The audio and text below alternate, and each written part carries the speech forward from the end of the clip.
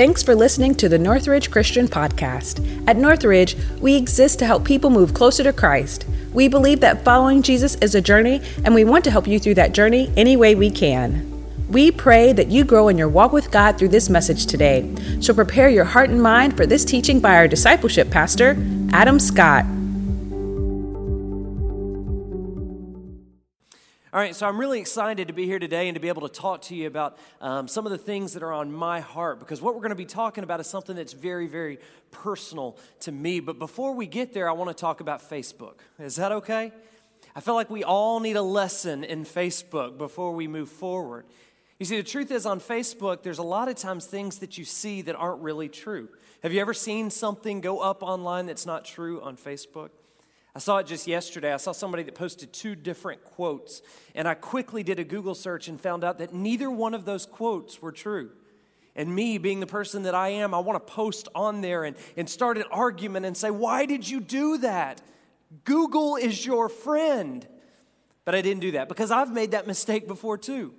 I've accidentally seen something and I've posted it online and thought that it was fact, only to later find out that it wasn't true. So here's what I want us to do today. I want us to have a quiz to determine how good you are at determining what's true and what's not. I want to show you some different things that have floated around on Facebook, and I want you to vote on whether or not you think they're true or not. Let's see this first one right here. I got a picture. It says this. This has been going around for a long time. Placing a raw cut onion in contact with your foot overnight purifies your blood, it removes toxins, and it heals your body. If you think that's true, go ahead and raise your hand. No shame. Just put your hand up.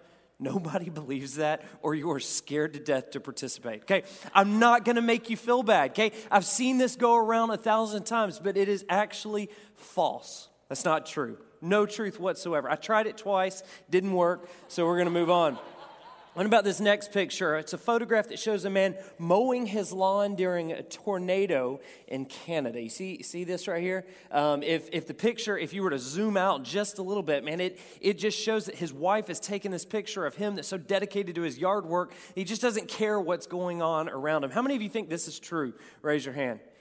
Okay, a few of you say yes. If you ever starting to participate, coffee's kicking in. That is actually true right there.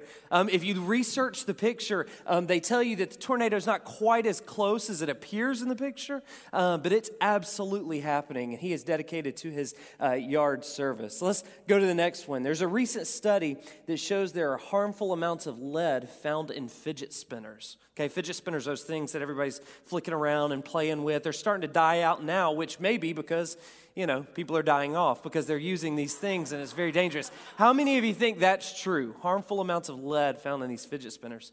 A lot of you. That's actually false. That's not true. Did not happen, but it's been floating around Facebook for a long time. 2 more. Taco Bell, the fast food chain, has filed for bankruptcy and is closing all their stores by the end of the year 2018. How many of you think that's true? Okay, nobody. One of you. And she's like, what for? She says, I don't like Taco Bell. Take it. That's fine. It's actually false. Taco Bell is here to stay. And the last one, a customer closed out his $1 million account after his bank refused to validate a 50-cent parking ticket. How many of you think that's true? A bunch of you. Yeah, that's absolutely true. Guy got so frustrated that he walked back in and said, I'm done. Close out my account and I'm taking my business elsewhere. You see, the truth is we live in a culture that forces us to go through this process all the time. This process of determining what's true and what's not true, to determine whether or not we believe something or whether we don't believe something. This is something that's been ingrained in us ever since we were a child, though. It's not a new problem. See, when I was a kid, I can remember one of my friends telling me that their cousin was Chipper Jones. Man, that piqued my interest. I was excited. I wanted to know what it was like to have Thanksgiving dinner with Chipper Jones. But I wanted so bad to figure out whether or not they were telling me the truth. I had another time where my uncle was out playing sports with us, and he told us that he had played professional hockey and basketball and baseball and football. And as a 7-year-old, I'm very interested, and I want to know whether or not he's telling the truth, and I had to wrestle with that even at a young age. Well, the fact that we're ingrained with this idea that we've got to work through these questions and determine whether or not something is fact or fiction is evidence that we shouldn't be surprised when it follows us into our spiritual lives as well. You see, in our spiritual lives, a lot of times we have questions.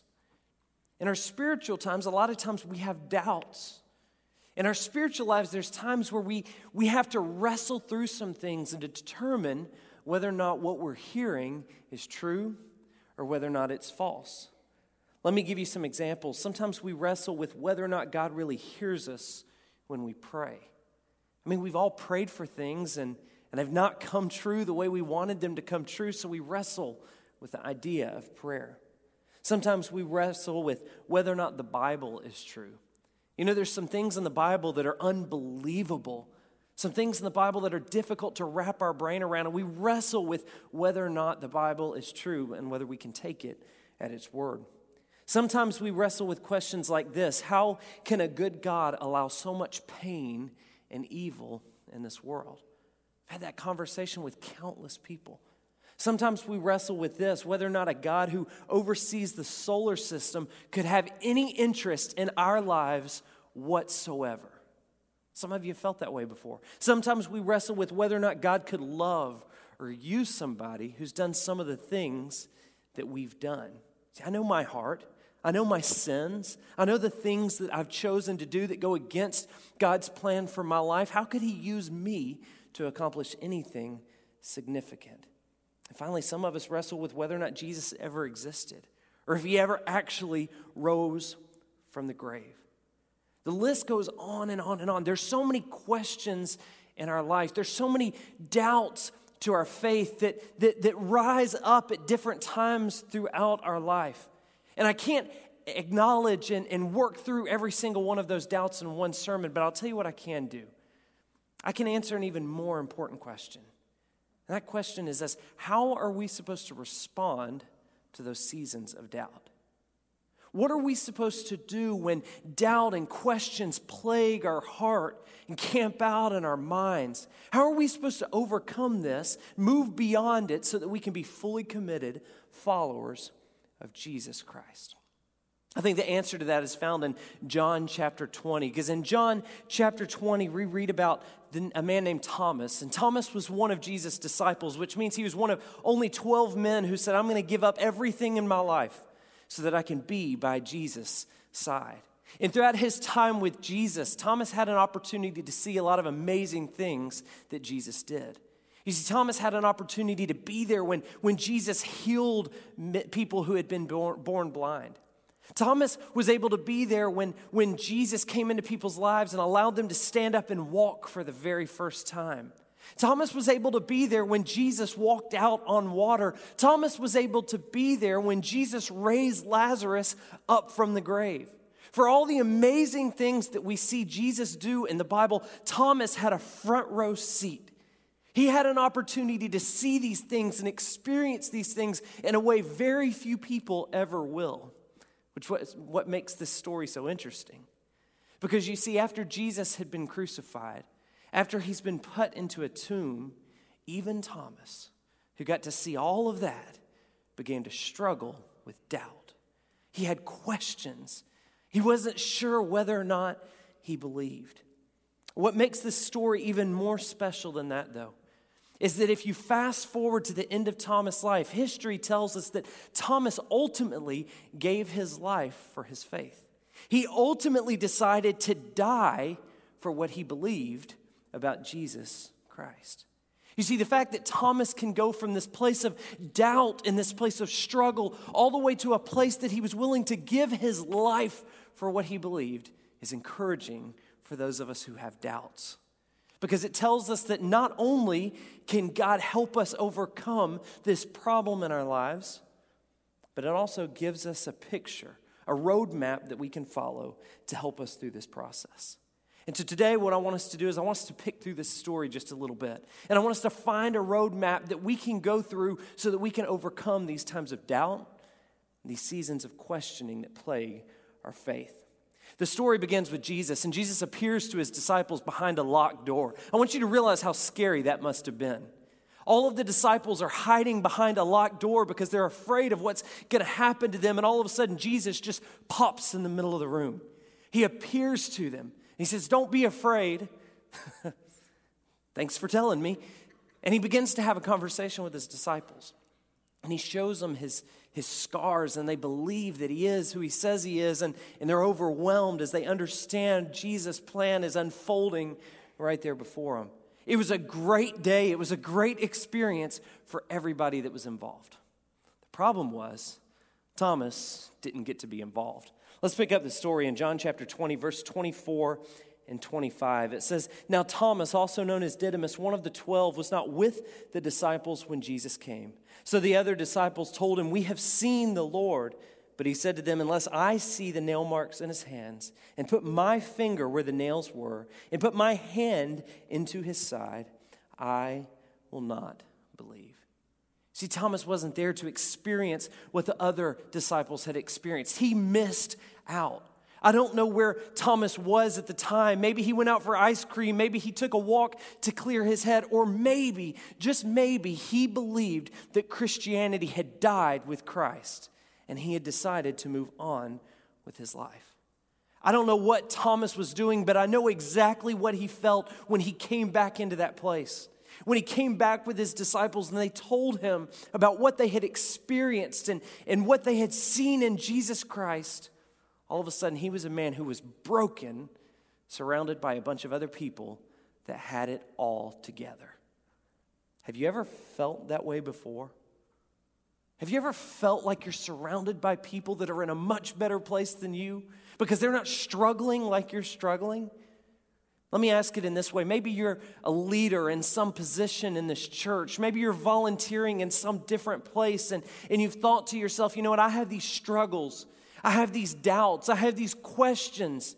I need some help, but I can't go forward with these questions because I'm afraid all the people around me who have it all together are going to ask me to step down because of the struggles in my life. Or maybe you've felt a little bit differently, like your friends and your family. Maybe you think they won't understand what it is that you're going through. Maybe you think that they're going to judge you or look down on you because of the things that you're wrestling with. And so you say, you know what, I'm just going to go to church. And I'm just going to put on a show. I'm going to raise my hands when everybody else does. I'm going to go through the motions because I don't want to let them know that I'm not in the same place that they are. Maybe you enjoy the service when you come to church here and you come here because you get filled up and you get excited, but at the same time you say, you know what, I don't want to go any farther than that. I don't want to build a relationship with anybody in this place because if I do, they're going to see that I don't have all the answers. I don't have it all figured out, and they do. Listen, I understand those feelings. I've felt some of those feelings before. Thomas has felt those feelings before, but Thomas doesn't shut down. He doesn't go into hiding. He doesn't just go through the motions. Instead, he makes a decision that's going to change the trajectory of his entire life. Instead of doing all those things, Thomas calls out his struggles. He names them so that he could begin the process of overcoming them. That's the first thing I want you to see from this story. When doubts attack, call them out. I know there's some people in this church that play golf. I pretend to play golf sometimes. But even if you don't play golf, you can understand this illustration. There's a huge difference in golfing at the range and golfing on the golf course. Okay? The range is the place that you go and you just hit a bunch of balls and you just go have fun and you kind of try and get a little bit better. A lot of times I leave the range and I'm feeling pretty good about myself. I leave the range and I'm thinking, I'm a pretty good golfer. I'm able to make good contact. You know, I'm swinging the club right. I'm really improving as a golfer. But when I'm at the range, there's one thing that I'm not doing that I'm going to be doing when I get to the course. You know what that is? I'm not aiming at anything. I'm not really improving in my golf game until I learn to direct my energy towards a clearly defined target. Listen, here's what Satan oftentimes does. When we begin to have questions, When we begin to doubt things, when we begin to work through things in our faith, a lot of times Satan whispers in our ear and he multiplies this problem into something much bigger than it has to be.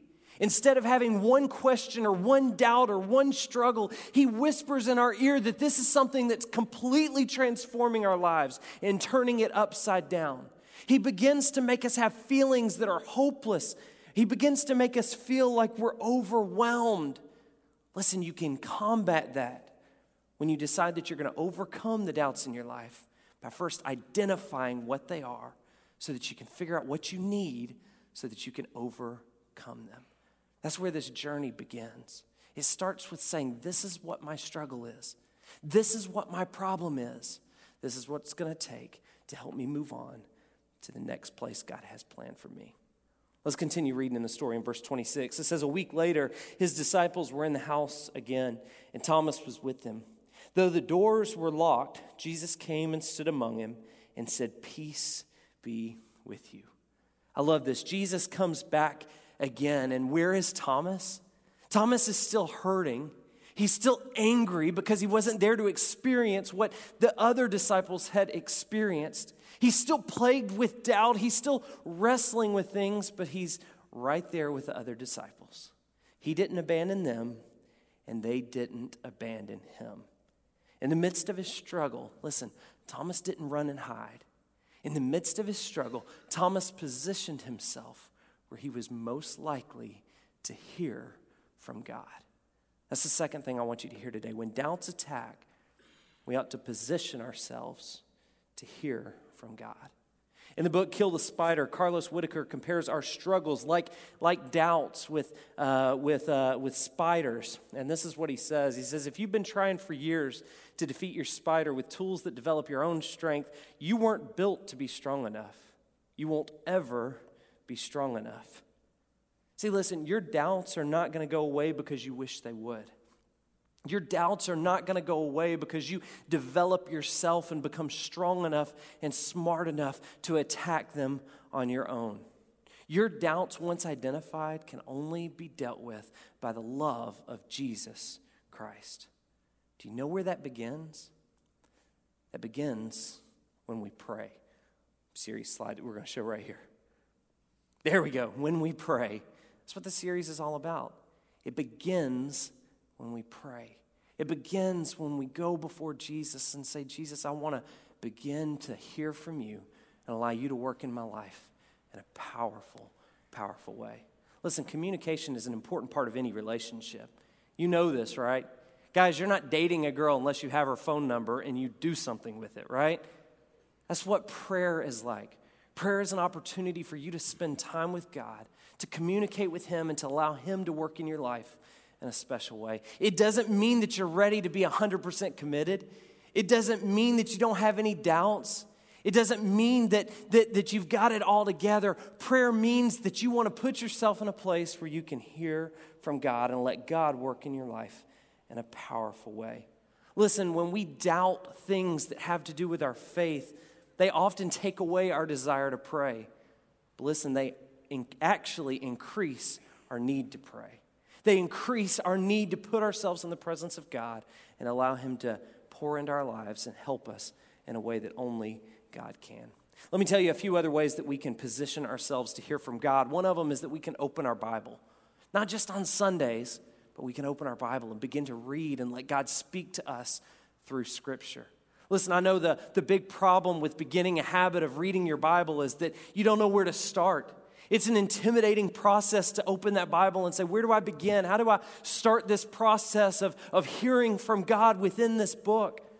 So we as a church try and make it as easy as possible for you. If you look in your program, you'll see that we have some daily devotions that you can do where you can read the Bible, you can pray through those things, and you can allow God to speak to you through the things that we put in that program. If you move past that point, if you download the YouVersion Bible app, it has Bible reading plans. I use them all the time.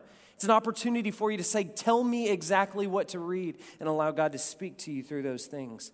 But when we submit ourselves to reading our Bible, spending time in God's Word daily, God will speak to us in a way that he won't otherwise. Next thing you can do is you can come to church.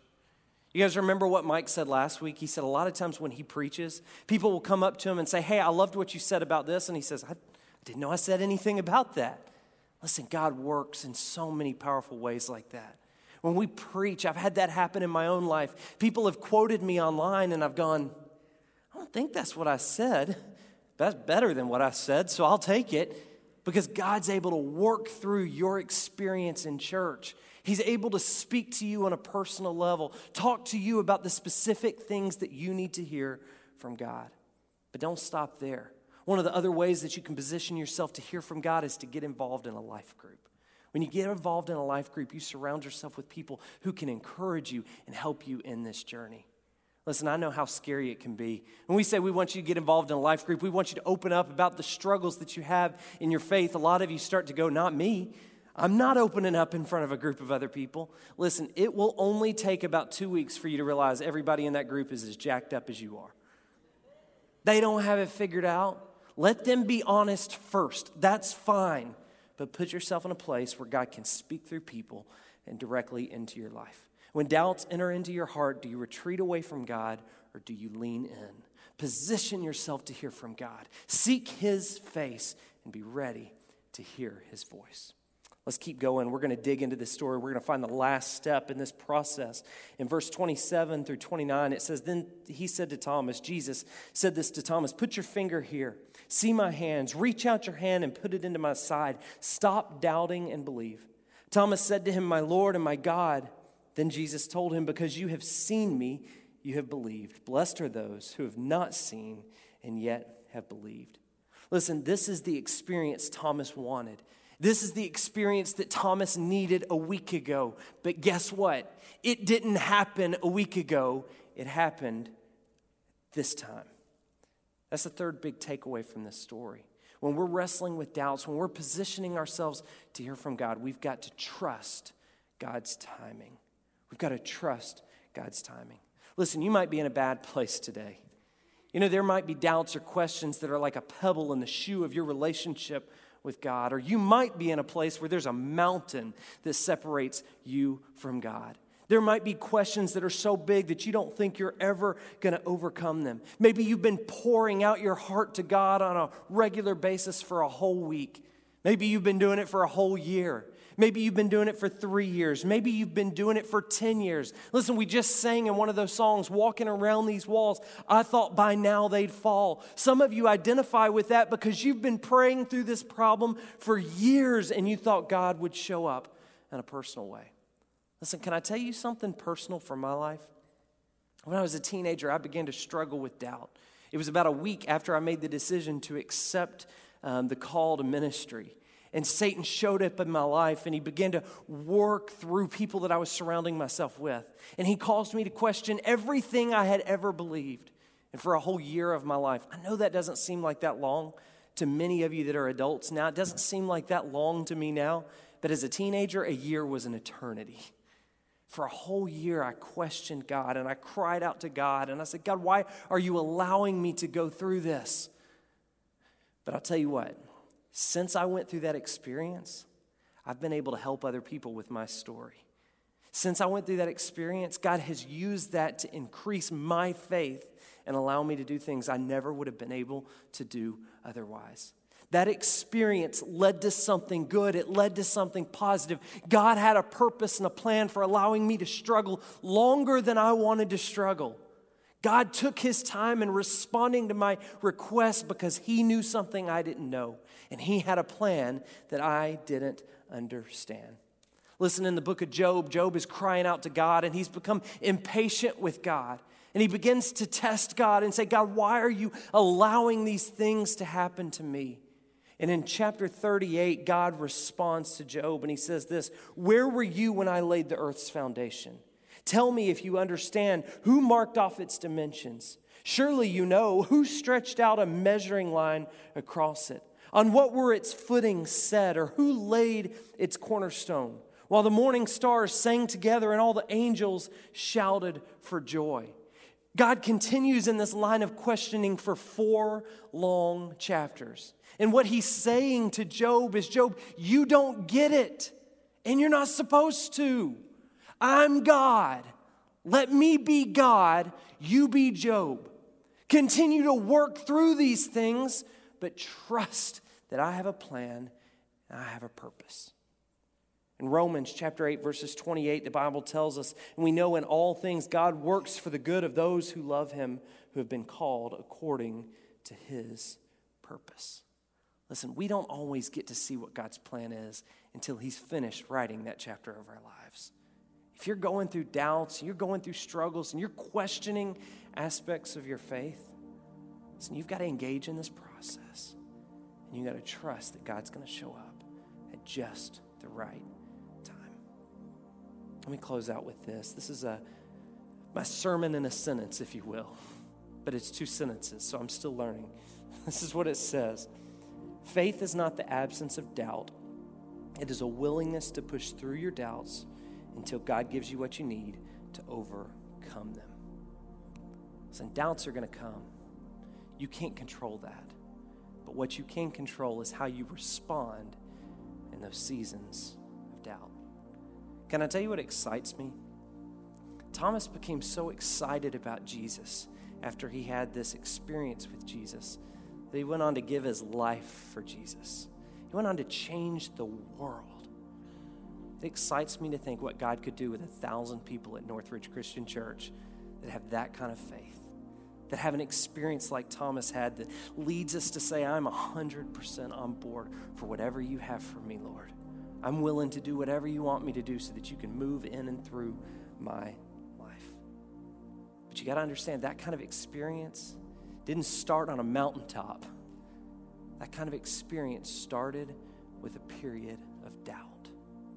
If you're doubting God right now, this is not the end of your story. God's going to show up and he's going to work. And he's going to write a whole new chapter that is absolutely worth waiting for. If you're struggling right now, I want you to engage in this process. Identify your struggle. Position yourself to hear from God. And trust his timing.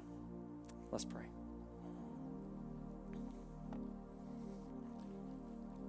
Heavenly Father, we know that seasons of doubt and questioning are going to come. God, some of us just have personalities that work that way. But God, I'm grateful that doesn't have to be the end of the story. God, that's just the beginning of all the great things you want to do in and through us. Lord, if there's anybody here today that's struggling with, God, just questioning things that's on their mind, things that are on their heart, God, if there's anything that they're wrestling through right now, God, I pray that they leave with a passion to surrender that to you, to spend some time allowing you to work in their lives and so that they can overcome those challenges. God, I pray that if there's somebody here that's got a boulder standing between you and them, God, something that's preventing them from even making a decision to trust and follow you, God, I pray that you begin the process of moving that today. I pray that in Jesus' name, amen. For the next few minutes, we're going to sing one more song, and here's what I want. If you're struggling in some way, if you've got questions that maybe you haven't opened up and talked about, I want you to know we're going to have some people up here at the front. They want to spend a little bit of time with you. They're not going to ask for a whole lot of details. They're not going to get your social security number so that we can label you in a system. We're okay with you doubting because that means God's working in your life. We just want to pray with you and we want to encourage you. There's going to be people standing up here that can do that. We've also got the walls opened up on both sides. These are prayer walls. These are places where people have written prayer requests to God. If you're struggling in some way, go over to the walls. We got markers and write that down to God. Give it to him. Identify it so that you can begin the process of healing. Thanks for listening to this message. You can keep up with what's happening at Northridge on your mobile device through our Northridge Christian app. If you have any questions about Northridge, you can contact us at info@northridge.online.